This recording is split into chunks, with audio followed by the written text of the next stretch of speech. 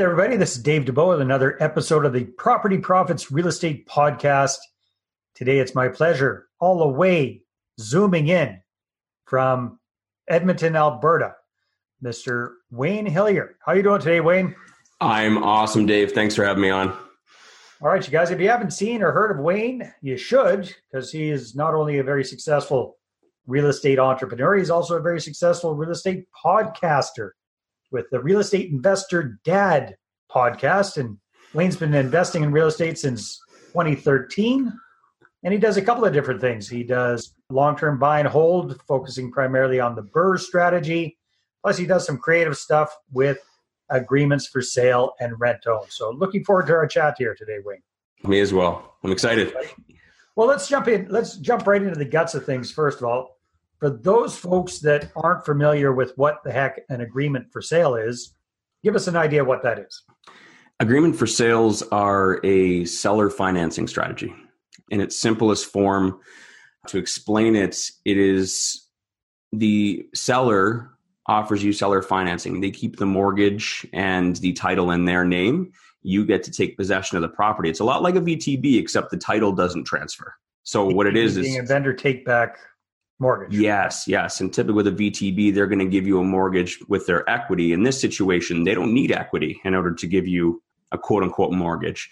So it's a really cool way to get into properties if you're having trouble with mortgage qualifications, if maybe you're capped out on mortgages, or you don't have as much money, because in a lot of situations, sometimes the seller doesn't have that much equity. So it's a low equity, no equity situation. You can get into it for low or no money down. So why would a seller want to do an agreement for sale? I mean, typically, most people are looking for the desperate seller, someone who has to move quick for work, someone who has been on the market for a while, or someone who just doesn't have a whole heck of a lot of equity. So they're willing to work with you in regards to terms so that, they can get what they need, and a lot of times just out of the property, or just, get that little bit of money that they need. Yeah. So somebody's maybe upside down with their mortgage. In other words, they owe more money than the property might be worth, or they don't have enough equity to list it with a realtor. They'd have to go negative to actually sell their property.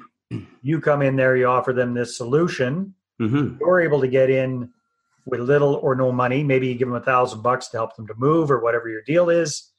And you don't get actual ownership of the property yet. However, you get this agreement, which is legally binding, which gives you complete control over the property. Am I getting it right? Yeah, absolutely. We get all the benefits of mortgage pay down. We get all the benefits of appreciation, cash flow, everything. Like I said, it's almost like a delayed title transfer. They're going to keep it in their name, but we get all the benefits of So if the mortgage stays in their name, how are you getting the benefit of mortgage pay down? Well, they have their underlying mortgage that's already existing. And what we typically do with those types of sellers is we mimic or copy that same mortgage or loan with the same interest rate, same terms, same amortization. So every payment that I make to the seller, it brings my loan down with them. At the same time, they're taking that money and paying down their loan. So both of our loans are going down at the same rate, so that at the end of the term, whatever that may be, I owe them exactly what they owe the bank. All right, very good. So they're not benefiting from their mortgage pay down, but on the other hand, you're the guy making their mortgage payments. So yes, kind of makes sense. How do you make sure that they actually pay their mortgage and they aren't sticking the money in their pocket and happily going off? That is a risk. That is the number one risk when you're doing these things. And normally there's a lot of things you can do. Some people will just ask for statements every 3 or 4 months to make sure that the payments are being made. And another option is, what we do is we set up joint bank accounts with the sellers. So a cheap $1 or free joint bank accounts, their mortgage and property taxes come out of that account. And every month we put the money in. So they can see the money coming in and we can see the money getting paid. Nice. Yeah. And are you able to set that up so that all they can do is see the account? They can't actually do anything with the account? Yes, there are options, but we only normally keep a small reserve of 1 month's expenses in there. So we're not really too concerned. I mean, me personally, I don't like dealing with the extremely desperate sellers. in my opinion, if they've had trouble in the past and made bad decisions in the past, I don't want to be associated with them because they're very likely to make those same decisions again. Or at least you want to make sure it's locked in tight so they can't screw you around. Yeah, exactly. And everyone that we've done, they've been extremely grateful because normally, like you said, they're in some sort of a situation where they don't have many options. A lot of times they're going to lose tens of thousands of dollars by trying to get out of this, or they have to become a landlord, which they don't want to do either. Or they're going to walk away from the house and they're going to get foreclosed on, which will screw their credit up for a long time. Exactly. So, they have a problem. We have a solution. Everyone that we've dealt with has been extremely grateful. Excellent. Yeah. Okay. Well, thanks for clarifying that. So Wayne, tell us a little bit about how you got into the whole real estate game back in 2013 and what your goals are. I moved to Alberta, Edmonton from Ontario, St. Catharines. And, I had that dream. I had that Alberta dream that I was going to come here and I was going to make lots of money and then stay for 6 months and go back just like everybody else does. But you know what? I met my beautiful wife 2 weeks after moving here. She was my neighbor. We hit it off right away. I found my career, but, it was a couple of years in and then I kind of hit that wall. I had all this drive to drive out to Alberta, drop everything, leave family and friends behind. And then I achieved it. And then I'm like, well, this isn't enough. And you look around at everybody else who comes from the East and they buy a big truck and they buy a bunch of snowmobiles and toys and that's it.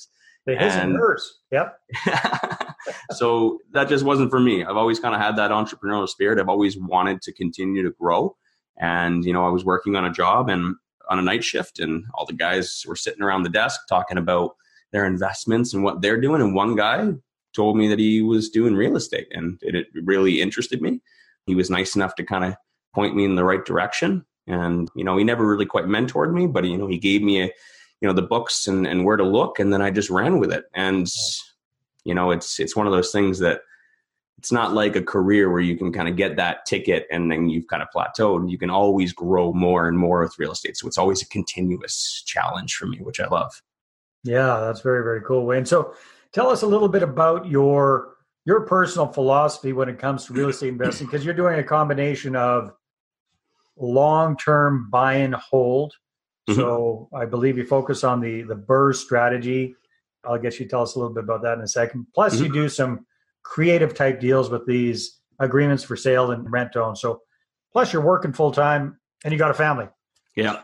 Right? So tell us a little bit about your philosophy around real estate investing. It's not easy. You mentioned the podcast earlier. The reason why I started the podcast, this whole, brand, the Real Estate Investor Dad, is because, like you said, there's a lot of people got a lot of things going on. And it's hard to find the time to, build something for yourself and still be a good father, still be a good employee. So, me and my wife developed some amazing routines to make sure that everyone is getting the right level of attention, including my marriage. And, we've just been building and building and building. We work in campaigns. That's the way we like to kind of approach things. We like to. What do you mean by that? Campaign? Well, we like to, let's say we want to get a property. That's a 3-month campaign. Okay. We say, okay, we're going to get a property within the next 3 months. What do we need to do? We need to find a partner. We need to find a property. We need to find, and to make a big list. And then we just go at it. That's the only thing we focus on. And we build our routine around that until we achieve that result. Smart. And that's what we've been doing. Every time that we just keep going campaign, we'll normally do 2 or 3 campaigns at a time. And we've just been growing it that way. We started out with agreement for sales. Much like most investors, you don't have a whole lot of money. We could qualify for a mortgage, but the buy-in for real estate is high, 20%, right? So we wanted to find a way to get into real estate with little money down. As well, we wanted to prove ourselves to investors. I didn't want to call up all my family and say, hey, I'm a real estate investor now. Invest your money with me. They're going to think, oh, yeah, that's cute, Wayne. Another one of your harebrained ideas. Exactly. So we wanted to prove ourselves. We wanted to show that we could do it ourselves. So we built it up on our own. And then we started bringing in JV partners for those properties. Mm-hmm. And then everything just kind of came afterwards. We always wanted to do the BRRRR strategy. So that's how we gravitated towards adding secondary suites to bungalows. Just maybe explain to folks who aren't familiar with BRRRR what that stands for, what that means. Right. Buy, renovate, rent, refinance, and repeat. So you're going to buy a property under value. You're going to renovate it, increase the value. So For us, we add a secondary suite, dramatically increases. Suite. Yep. And then you add a renter and then you refinance it. And, the perfect BRRRR is getting all of your investment and all of your renovation money out. Sometimes it can be done. Sometimes, maybe you're left with $20,000 or $30,000 in. But that $20,000 or $30,000 left in the investment is a lot better than $100,000. Right. Dramatically increases your ROI. So you can recycle your money continuously and repeat the process over and over and over again. Very, very cool. So these days, is your primary focus on finding those kind of properties, or are you also still doing creative deals or rent-to-own deals and agreements for sale? Everything. It's getting the marketing out there. If you're looking for properties, some are going to fit the bill for a BRRRR, some aren't. There's going to be some opportunities in there for owner financing, some opportunities in there for rent-to-own. So, yeah. A lot of people hate it when I say this. They're like, oh, how do you find your deals? Or how do you, honestly, they really just fall in our lap. We put it out there. That we're real estate investors. We're active on social media. And, it's best practice to focus on one thing, not to follow the shiny ball syndrome or the shiny item syndrome. But we get so many people coming up to us and saying, hey, I've got this situation, or I've got this thing. What can you do? And because I have all of these tools and strategies and techniques that I've learned and mastered over the years, I can take any opportunity and I can make money off it. If someone says, hey, I've got this rental property, or, that I can't do anything with, or I've got this house that needs a little bit of work, I propose to them what I think would be the best outcome for them, what would be the best outcome for me, and we make it happen. So I don't necessarily stick to one thing. I just focus on those three things. Oh, so you're what good old Ron LeGrand would call a transaction engineer. Exactly. I love it. And it lights me up. It keeps my mind going. I love growing. I love solving problems. I love helping people. So it's just what I love doing. And that's what helps me continue to do, is because I love it. All right. Well, we touched a little bit earlier about how you and your wife work on campaigns. I love that idea. So but then you're juggling a few different campaigns at one time, but at least you got your checklist per thing that you're focused on, and you know what needs to get checked off. Let's dig in just for a minute, a little bit more on how you're able to balance things, working at your job full time, working with your spouse on your real estate investing business, still being a husband, still being a dad. What are your suggestions around, or how have you made that work well for you? The campaigns was one of the big ones, because we were taking on way too much and we were trying to pick away at different things and nothing was getting done. So sorry for jumping. Let me ask you this. How did you get your spouse on board 100% in the first place? Or was she right on board from day one? I clubbed her over the head and I dragged her. Glad that one worked for you, man. When that feller from work told me that he invested in real estate, the first book he told me to get was Investing in Real Estate in Canada. I'm butchering the name of the book, by Don Campbell. Yep. And I read that in an afternoon. And then I called up my wife and I said, Kate, I figured it out. We're investing in real estate. And she's very supportive. She said, yeah, that sounds great. And I said, no, you don't understand. We are investing in real estate. You have to be 100% on board. Otherwise, this isn't going to work. She said, oh, yeah, sure. And I'm like, okay. And then, I started, giving her some things to learn. And then she's, got a little paranoid. And she wasn't as emotionally invested in it as I was at first. Yeah. But then she started seeing some of the results. She started seeing what it could do for us. And then now she's 100% on. She runs the whole business. I'm just the guy that, puts on a jacket and talks on podcasts. She's the one that's doing it full time every day. She manages everything. We talk on my breaks and we talk, on my drive in and drive back, and we strategize. But, that campaign is everything, because we can list things out and she can just knock off the tasks. Nice. And then, we develop just, this amazing routine that we stick to, it sounds simple, but every night. Yeah, let's give us an idea of what your routine is. I'd love to hear it. It sounds so simple, but, every morning I spend 10, 15 minutes with my daughter, just sitting, drinking my coffee and watching TV with her. It doesn't seem like much, but that she can rely on that. She knows that that's. How old is your daughter at this time? She is 4, turning 5 in May. Oh, little one. Okay. Yeah. Yeah. And then when I get home from work at 5 to 7 is family time. We turn the email notifications off and we only spend time eating. We play a game, we do little little homework with her, teaching her math or geography or something like that. And then I put her to bed at 7, and then that's when I get back to work. But I try, once or twice a month, I might have an event or something that prevents me from doing that. But she knows every day she comes home from school, Dad's going to be there. We're going to have supper as a family, and she can rely on that. And then same thing with Sundays.